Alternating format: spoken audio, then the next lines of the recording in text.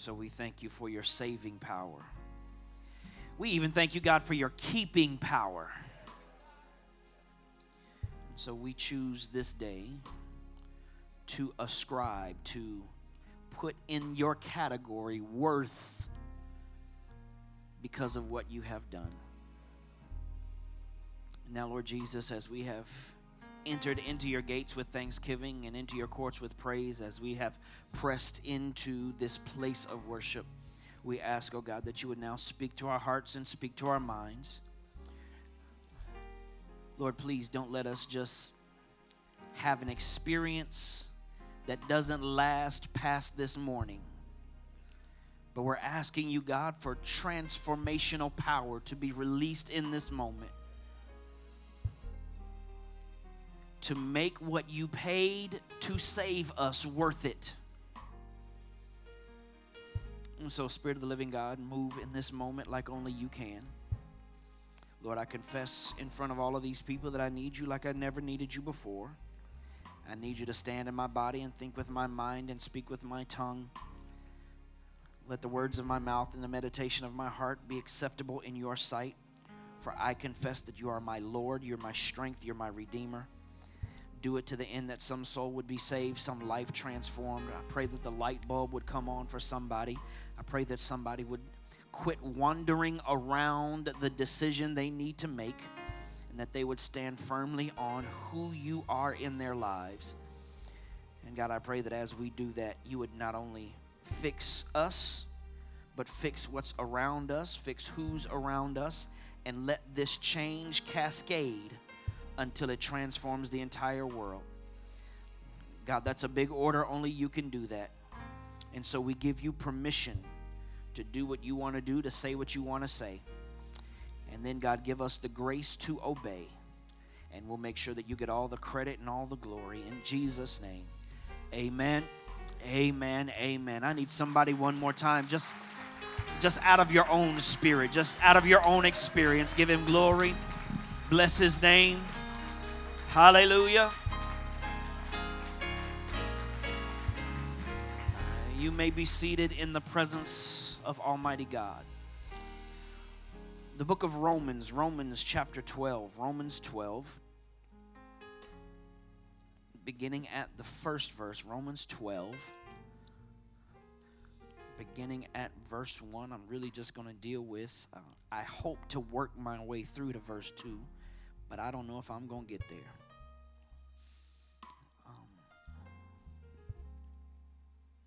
I'm reading from the New International Version. It might differ a little bit from what you might have there with you. But Paul says this in Romans, the 12th chapter, and the first verse in the New International Translation.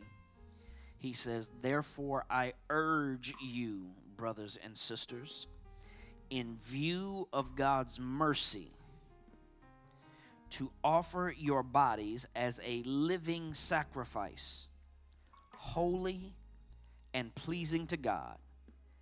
This is your true and proper worship." Then he says in verse 2, "Don't conform to the pattern of this world, but be transformed by the renewing of your mind. And when that happens, then you will be able to test and approve what God's will is, his good, pleasing, and perfect will." He says in verse 1, I urge you. I urge you. It's the strongest word that comes between I beg you and I command you. It's a strong suggestion that really ought to be taken as I need to pay attention. He says, I urge you, brothers and sisters, in view of God's mercy, to not have to have God take you, but to offer yourself as a living sacrifice. I may talk in and around the idea of making and maintaining our commitment. making and maintaining our commitment. Paul says, I strongly suggest a course of action for you based upon the mercies of God. Now, you got to connect everything that's happening here, because just a look quick little note: whenever you're studying the Bible and you see a therefore, you need to take time to see what it's there for. Therefore usually means I need you to go back and look at what was said so that you'll understand what I'm saying now. And Paul isn't saying just go back to something that he said in chapter 11. He goes back and he connects everything that he's already said in this letter. In the first, second, and third chapter of Romans, he talks about and qualifies what sin is, because if you don't know what sin is, you don't know why you need a Savior. If all you have is just issues, then you won't know how bad off you really are and where your destiny is as it relates to whether you're going to spend eternity in smoking or in non-smoking. So he talks about what sin is. He says to the Jewish folks, you need to recognize you ain't got it all together either. He says that in chapter 2. In chapter 1, he says that part of what sin came from is when we know what we ought to do, but we decided to do something different. And we changed what God said into the lie that fit what we want to do. And then he says in chapter 3, verse 23, he says, all have sinned and come short of God's standard. Now, you might be a pretty good person, but being a good person isn't the same as God's standard of righteousness and holiness. And so everybody has come short of that standard. Then he talks about in chapters 4 and 5 that because of who God is, he saw how bad off we were, and he knew we couldn't pay what our sin cost, and so he sent his own son, and he died in our place. And he quantifies that the best way to get out of my sin problem is to take the salvation that comes only by faith. You can't earn it. You can't pay for it. You can't be good enough to do it. You have to trust that what Jesus did works for me. Then in chapter 6, 7, and 8, he talks about what it means now that I am saved, how to walk in what it means to be saved. Because some folks confuse what it means to be saved. They think that you can do whatsoever you want to do, and God is just going to look at it and smile and pat you on the back and be like, it'll be all right because we're good. He says, no, it requires of us to submit ourselves to the process of God's Spirit in us, turning us around on the inside. And he talks about and sets up what it means to walk by the Spirit in chapter 8. Then in chapter 10, he goes back and deals with those believers who grew up in a church environment that says, well, I know all of that, so I think I'm good. And he has to say to them, now, just because you've been in church doesn't make you holy any more than sitting in a garage makes you a car. That you have to recognize and understand that you need some help too. And after all of that, he says, now in view of all that God has already done for me and you, in view of those mercies, he says it ought to make sense to us to decide on our own to bring ourselves completely to God and say, I give up. I surrender. It should make sense to us to not have to for him to have to snatch us any more than he already has. Now, some of y'all may not have any experience with snatching. Well, back in my younger days, I had some mischievous problems in my character, and my mama, it's kind of, they say about middle children, that we're so neglected, we find ways to get attention. And I think that we had all the rules that we had in my family for me. Because my mama, we'd pull up to the store, and she'd always have to have a speech before we went inside. And the speech went something like this. Now, we're going to go in this store, and if you embarrass me, I'm going to embarrass you. And I forget what happened. I was about maybe 5 or 6, but some kind of way I forgot the speech that we had before we went in the store. and something caught my attention in the store that made me forget the speech. And so I knew I was supposed to stay by the cart that Mama was pushing, but whatever it was that drew my attention, I decided that was my opportunity to run toward what I wanted, even though I knew what the speech was before we went. And as I was running toward whatever it was that I wanted, I don't know what happened because I didn't see behind me, but I'm pretty sure that when I broke out running, my mom was still at the cart. So I'm not sure how her hand reached from behind the cart to the 5 or 6 feet that I had gotten away from the cart. All I remember was I was running toward whatever the thing was, and I felt this hand snatch the back of my afro, and while my feet were still running, it was not hitting any ground because I was pulled back toward the basket. I got snatched. Paul says God has done too much to need to snatch. He's already given all of the speech on the front side of who he is and what he's about and what he has done and what he has offered and what he's up to and what he wants to accomplish in our lives by his grace according to his love. So he shouldn't have to do anything else to convince us that he wants to bring us into a transformative experience that will literally revolutionize everything about our lives. Now, check out what Paul says in this first verse.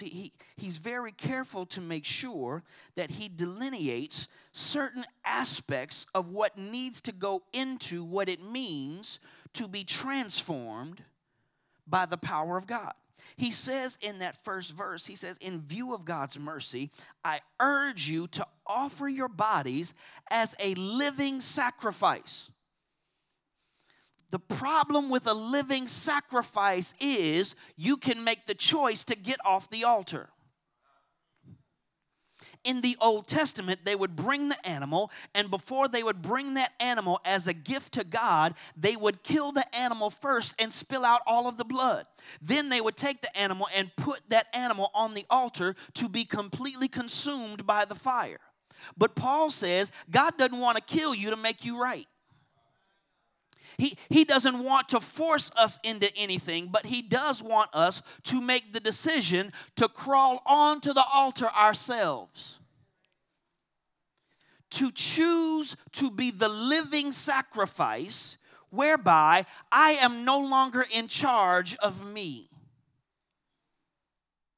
One of the challenges that many of us have is that there are still too many areas of our lives where we are still in charge. That we have a head knowledge of what it means to belong to God and to submit to God, but then there are some other areas that we tell God, well, I don't want to change that yet. You can't say amen, just say ouch. There's some areas that if we were to be honest, we hope God never asks us to clean up. But if I am to be a living sacrifice, I don't get a say-so in what he chooses to change and revolutionize and transform. Because I know some people that they are as saved as they can be, except when it comes to their money. I know some folks who are as saved as they can be until it comes to their language. I know there are some folks that are saved as they can be until it comes to their sexuality. God says, what I want from you is for you to trust me to transform your life, but I can't fix it till you bring it to the shop. You can't ask God to turn your life into this kingdom power, a transformative agent that is placed wherever it is, and wherever God places you, you are a game changer if he doesn't get the controls. Paul says, I urge you, I beseech you, I make a strong suggestion that based upon what God has done, that you and I would willingly bring all of us and let God be the one who is completely in control of all of us. I say this because Now, I am a firm believer that we are saved by grace and we stay saved by grace. I don't believe that you come to God by faith in what Jesus has done, and then all of a sudden you have to turn into this automaton who has to follow all of these rules. But at the same time, there's some stuff that don't make no sense that's coming from us who are supposed to be living sacrifices. This might get tight in here for a minute. That there are some areas of us that we keep jumping off the altar. And we say, well, God's still working on me. How can he if you keep jumping off the altar? Well, I'm mostly saved, but I'm still working in this area. Well, why doesn't he get a chance to work in that area? He says, I'm urging you to offer your bodies as a living sacrifice. By utilizing that analogy of the body in the Hebrew mind, that the body meant all of your life. Everything about you, Paul says, I'm urging you to give it to him as an act of your worship. Because it's easy to lift holy hands on Sunday. It's much harder to let him take control of your anger issues. It's easy to clap along when the praise team is singing. It's a whole different thing when it's your control issues that are driving people away and not letting Jesus shine through you. Paul says what he wants from us. He's not asking much. In view of what he has given, all he's asking for is everything.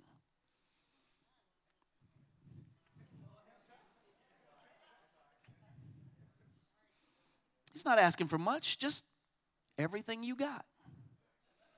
In view of all that he gave, all that he continues to give, and all that he has planned for you from what you give, all he's asking is everything. That you would trust what he has up to in view of his mercy. Because mercy comes because it doesn't have to. He didn't have to send his son. He didn't have to give his spirit in you. He didn't have to have this view of your life that makes you worthy and worthwhile and purposeful when sin had messed us up, left us, and dropped us on the trash heap. But he was merciful. And in view of God's mercy, all he's asking for is, I want you to be a living sacrifice. I want who you are to be lived out loud in front of other people in every facet, in every area, so that God is seen through everything about you. Because listen, God doesn't have a problem with your social drinking, but can he be seen when you lit?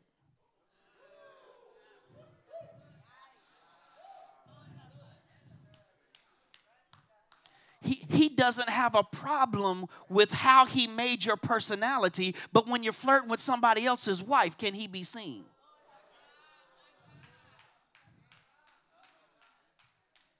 Because he says, this is true worship.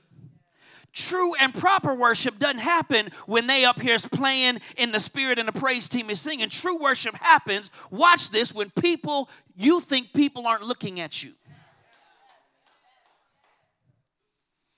That's the true worship that comes out of our lives, is the holiness that we reflect when we think we won't get caught. I know it's tight, but the Bible says there's some stuff God used to let you get away with, but that season is over. He's not winking at your sin. Some stuff ain't cute no more. I was stuck. My wife and I were stuck on Thursday in the Dallas-Fort Worth airport for 9 hours. We were supposed to have a 1 hour layover. The flight that we were supposed to be on got canceled. Then the flight that we were supposed to get was coming from Cancun, got diverted because of weather delays. And this didn't make any sense to me. At the American Airlines headquarters of Dallas-Fort Worth Airport, they couldn't find another airplane for 8 hours. And so we sat for 9 hours. And while we were sitting there, there was this couple with this little kid. Cute little joker. I mean, that little booger was cute. For the first 30 minutes. And then, you know, the kid went from, you know, messing around with his parents and not listening to his parents to then going around messing with other people and doing stuff, and he wasn't their child. And Mama and them sat over there and was giggling.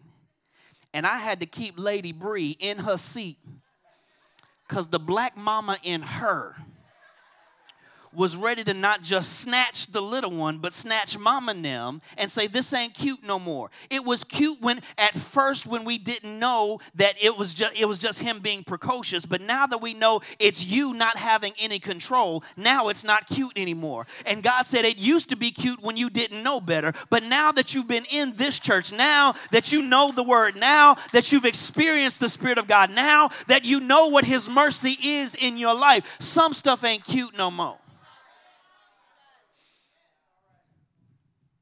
That his desire is that we would let him have all of us.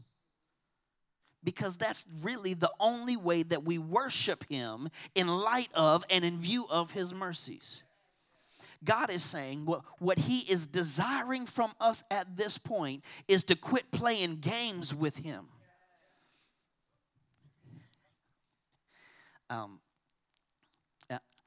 I was working with a guy, it was several years ago, and to see where he is now, based upon where he was a few years ago, God brought him, you know, this amazing woman that he had been praying for.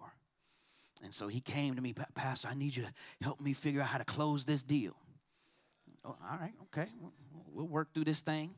But the challenge was he wasn't ready to commit to her because he didn't want to give up on the just in case. Notice how none of the bros said amen. It was all the women that had reaction because all the fellas understand there might be one. I ain't fished in every pond, so I don't know. And this young brother was struggling. And I would ask him, okay, so you say you love her. Yeah, man, I love her, man. That's my boo. That's who I want God to let me have as my wife. I said, well, he can't let you have her until you're willing to let go of possibilities and options. What ace in the hole do you still have just in case God doesn't do what God said he would do? What's your backup plan that's keeping you from being the complete living sacrifice that he's asking for? What's the just in case scenario that you still have in your head?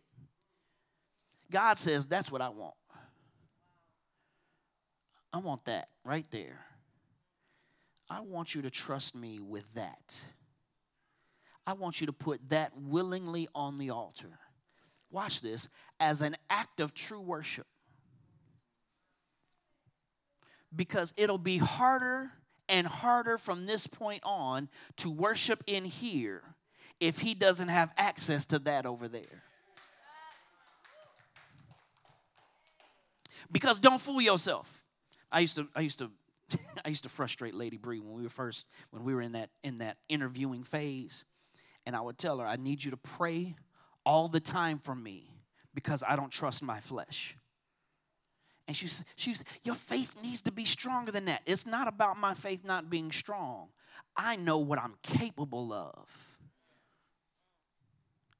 Do you really understand what your flesh is capable of doing if you don't put it on the altar? Run some what ifs. What if God decided to withdraw his mercy? What if you decided to turn your back on all that God has already done? What if you decided that you've got this and you don't need God anymore?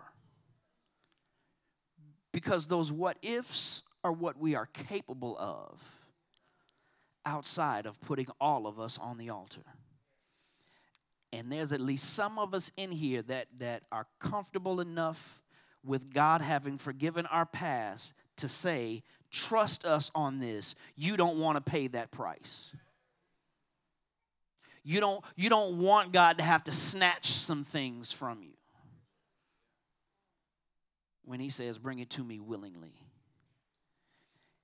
All I'm asking for is everything.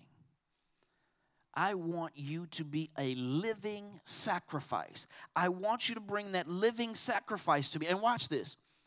When I bring all of me, even the dusty parts, even the ratchet parts, even the raggedy parts, even the broken, messed up parts, when I bring it, watch this, he sees what I bring as holy and acceptable. Because in our minds, we say, well, I'm going to bring it when I get it right. When I get victory in this, then I'm. But if you could do it apart from God, he wouldn't ask you for it. And watch this, he doesn't even need you to clean it up. The minute you bring it, he sees it as clean. Now that he has it, now that it's under his control, he'll do the hard work. He just needs you to bring it. He needs you to bring you. Are you too culturally comfortable to be a living sacrifice? What things that you see as habits are actually objects of your idol worship?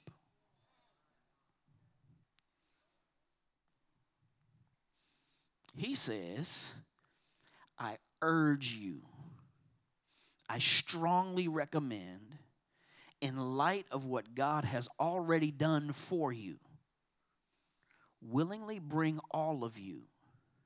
Let him in every room in the house, even the ones where you stash the stuff to try to get it out of view, bring all of that to him.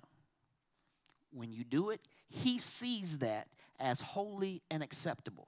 He sees that as an act of proper worship.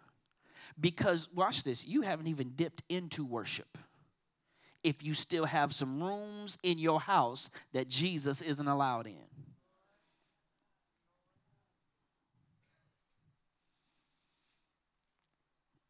And I got to kind of pause, because though I believe in grace, God does have a standard.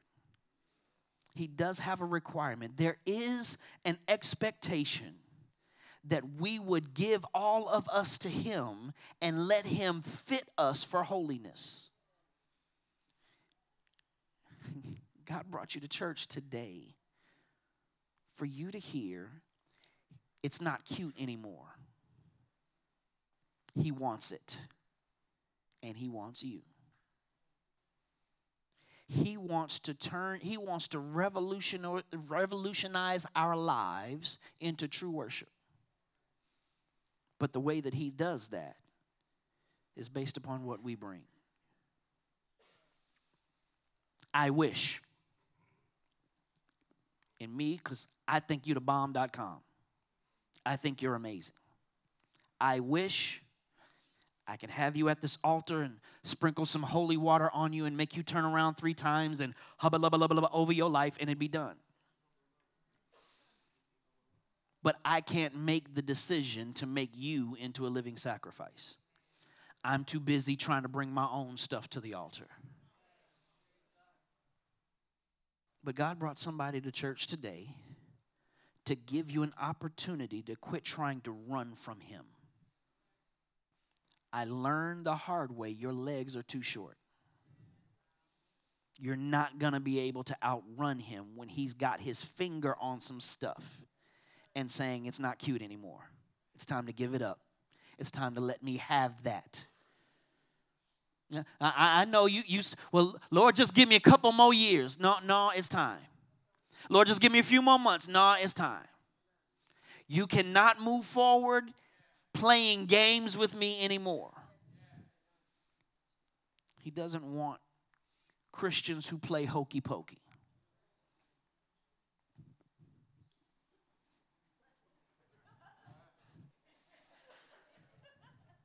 It's not cute anymore.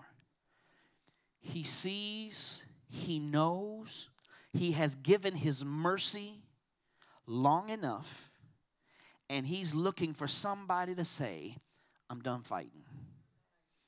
I am willingly bringing myself, bringing my issues, bringing my drama, bringing my temptations, my struggles, my weaknesses. I'm bringing everything to him. I don't have time to play games with people. I've tried too often to impress people on the outside because I don't want them to see the drama on the inside. And so since I can't fool people anymore, I'm sure not going to try to fool God. Somebody, the last 6 months of your life has been an ongoing wrestling with God because you know it's time to bring some things to him and to put them on the altar. But you keep saying, God, give me a little more time with this. You keep telling yourself, well, I'm going to fix it in a minute. Paul says, I urge you, I beseech you, brothers and sisters, in light of all the mercy that God has already given, he's ready for you to bring it willingly. Why is God trying to take my fun? He's not trying to take your fun. He just wants to see if you'll let him drive. Because if you let him be in control, if you allow this to be your act of worship, you haven't even seen fun.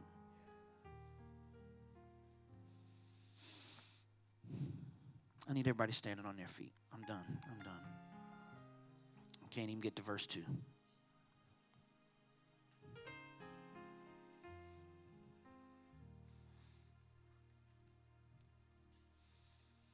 God says to somebody in this place, I'm tired of the games. I'm tired of you giving me excuses. I'm tired of you running. This is the point in time where you've got to decide to put yourself on the altar. He's not asking for much. All he wants is everything. But in light of what he's done, he's not asking too much. So this moment is for somebody at their seats. If you've been wrestling with God because you know it's time to turn it over to him and let him be your Savior. You've been wrestling him a long time. And he's kept giving mercy and giving mercy and giving mercy and giving you opportunities to decide.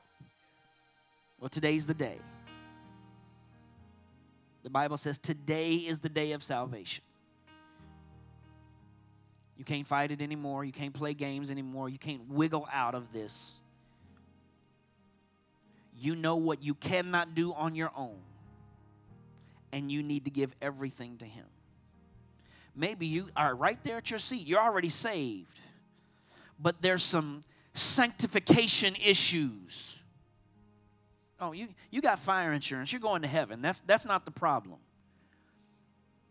But there's some raggediness in your holiness. There's some areas where it's time to quit playing games with God. Because he wants it. He wants you.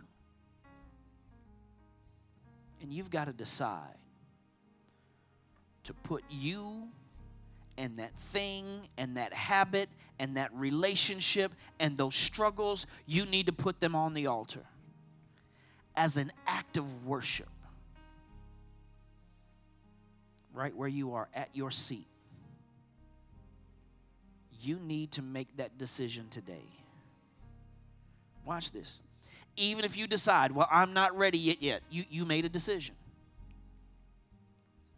But in view of all the mercies of what God has already done, do you really want to take the chance to tempt fate when God set up today just for you? Right there at your seat, I invite you to bow your head, close your eyes, and do personal business with Jesus Christ. I urge you, my brothers and my sisters, in view of God's mercy, to offer your bodies as living sacrifices, holy and acceptable to God, which is true and proper worship. Give him that area. Give him that habit.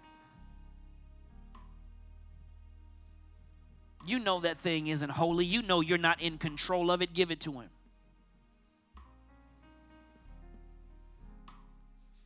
How can you praise God and say those things out of that same mouth? Give it to him.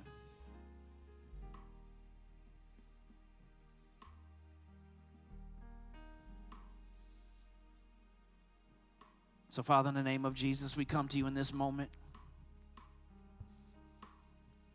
Lord, I sense the internal struggle in some people. I can sense the rationalizations and the excuses. There are some of us who are telling ourselves, well, I can't give it up. Father, we need your mercy right there. We need your help. We're so tied to what's killing us, we don't want to give it up. But you're asking us to willingly put it on the altar. And so, Father, as much as we can, we take ourselves, we take that issue, we take that habit, we take that relationship, and we choose to put it on the altar.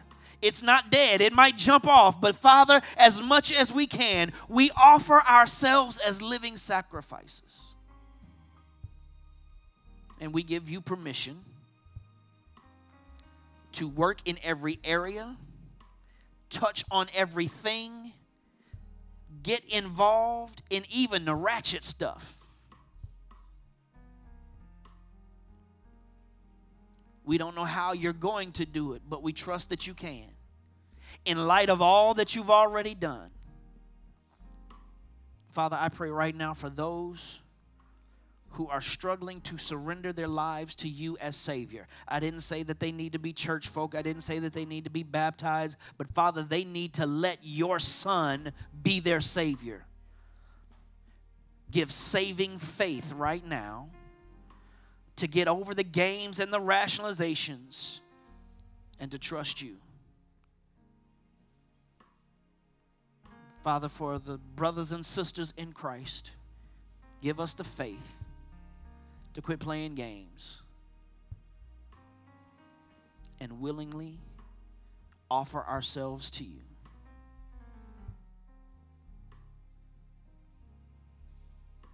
Do it, God.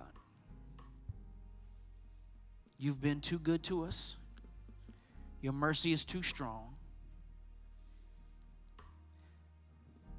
Fix us because we're broken. Help us because we're weak. Change us because we've been this way too long.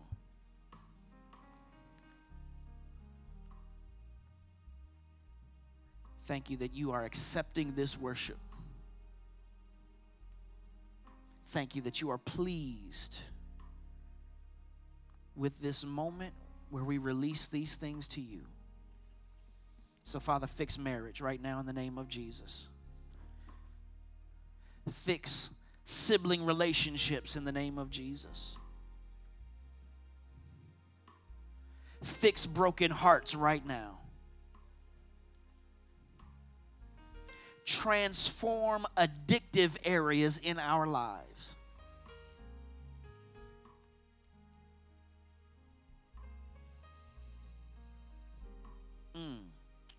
Break the spirit of adultery right now in the name of Jesus.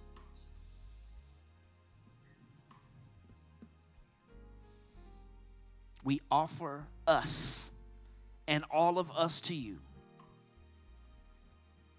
as living sacrifices.